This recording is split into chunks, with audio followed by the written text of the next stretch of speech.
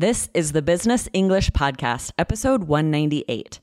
Arguably the best vocabulary for a classy brag in English.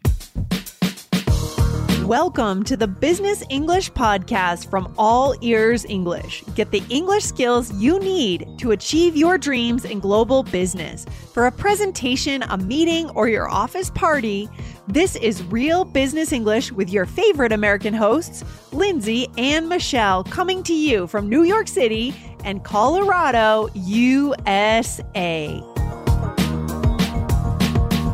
This podcast is sponsored by Ramp. Are you the decision maker in your company? Consider this. For the first time in decades, there's a better option for a corporate card and spend management platform. Meet Ramp, the only corporate card and spend management system designed to help you spend less money so you can make more. Most corporate credit cards offer points as incentives, but those points amount to less than their worth in real cash value. Ramp's business cards offer you cash back, real money in your pocket. Plus, you control who spends what with each vendor. And Ramp software collects and verifies receipts automatically, which means you'll stop wasteful spending and close your books in hours instead of days. Businesses that use Ramp add up to 5% to their bottom line the first year.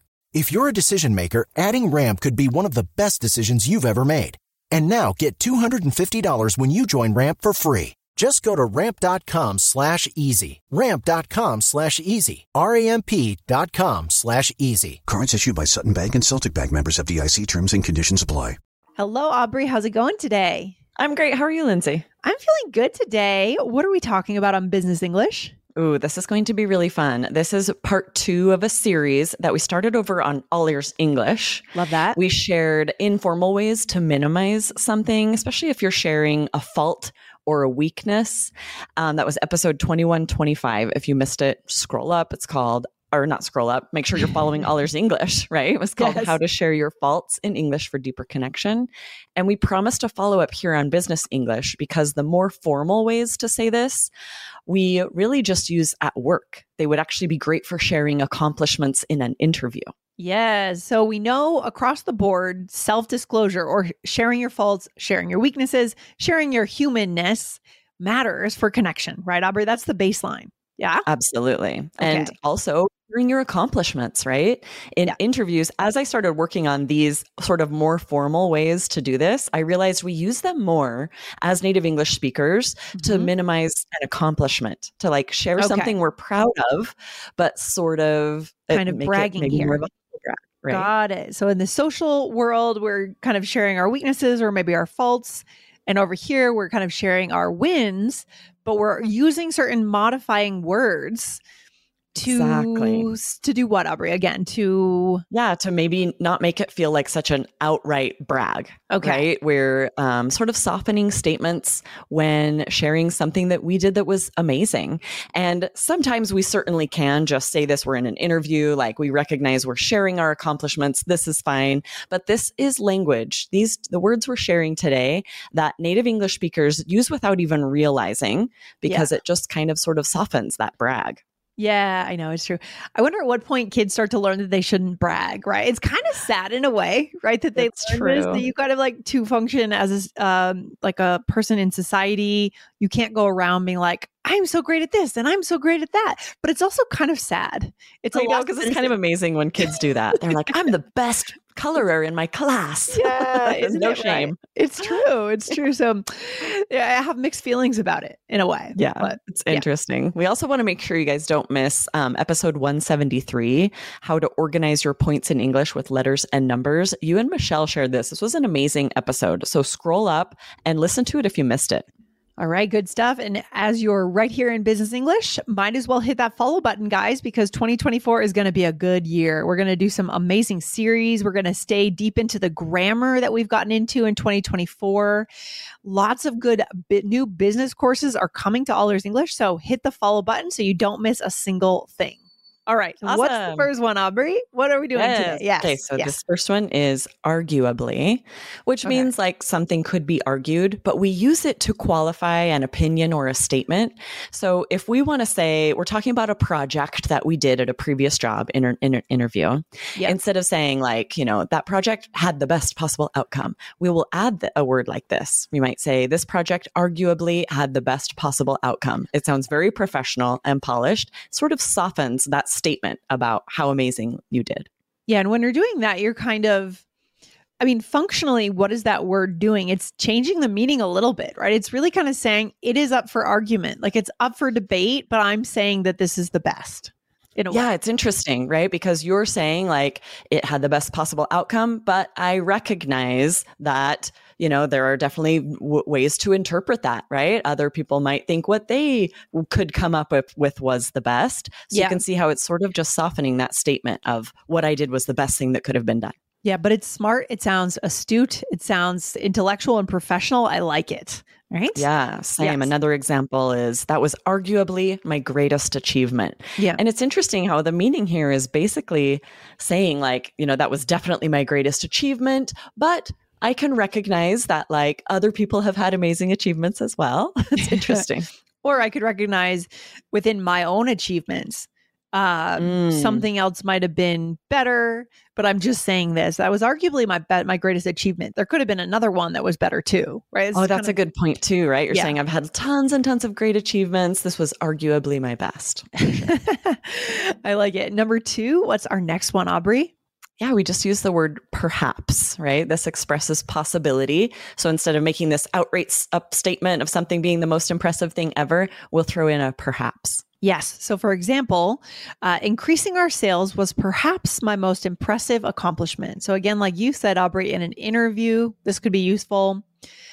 Talking to a new team when you've just joined a new company, that could be great. Talking about your past, right? Yes, we use this a lot, right? Instead of just saying outright, that was my most impressive accomplishment. That was the best thing that ever happened. We'll just sort of throw in this perhaps. It's almost sort of recognizing that you're not omniscient. You don't know everything, right? So we'll say like, from my perspective, I believe this was the best thing, but I'm recognizing other people might have a different perspective. It's so sort of inclusive of everyone else's opinions. Yeah, I love it. I love it. And here's another example. Though it was a challenge, the result of that effort was perhaps what I'm proudest of. Yeah, it just, we do a little intonation there too. We kind of change our tone, don't we, Aubrey? When we say perhaps, it's kind of like a benchmark word in the sentence. Yeah, definitely. And if you take the perhaps out, it's interesting. If you say, the result of that effort was what I'm proudest of. It's just so definitive when you make a statement of that, right? You're thinking of all the things I've ever done so then we'll throw in the perhaps was perhaps what I'm proudest of. Yeah, I love that. Okay, Aubrey, where are we going from here? We have a role play where we're going to show our listeners how we put these into action. Here we go. Yeah, you are interviewing me for a position at a city library in this role play. So we're doing a little chunk out of a mock interview. All right, here we go. I'll start us out. Thank you for coming in today to chat with me. Oh, I have me interviewing you, actually. Yeah, you're interviewing me. I am interviewing you, Lindsay, for a position at a city library. Okay. Oh, let's see. It looks like I've switched it, though. Let's see. It's good to hear anything particular. Let's just take this out. Okay. Okay. I have you interviewing me after this once I started using the vocabulary. Got it. So, okay. All right. I'll start us out here. Okay. Role play coming in 3 seconds. Yes. All right. Thanks so much for having me. I appreciate you taking the time. Okay. So where am I reading from? You're right here. Okay. I saw that you have arguably the best collection of first edition novels in the state. Yes, we do. We're very proud of that. So first, tell me about your past experience. Have you worked in this field before? Yes, I've always loved books. They're perhaps my greatest love. I volunteered at a local library and then worked at the campus library when I was at university. Yes. Nice. Okay. A little tricky, right? It's always kind of tricky when it's an interview because I'm like, okay, I've got to we can't do all of the small talk at the beginning or just diving right in. Yeah. And again, these words make you sound smart. They're high level. They're more formal. So they're good to throw in here. So first I said, I saw that you have arguably the best collection of first edition novels in the state. Nice. Yes. So this is interesting, right?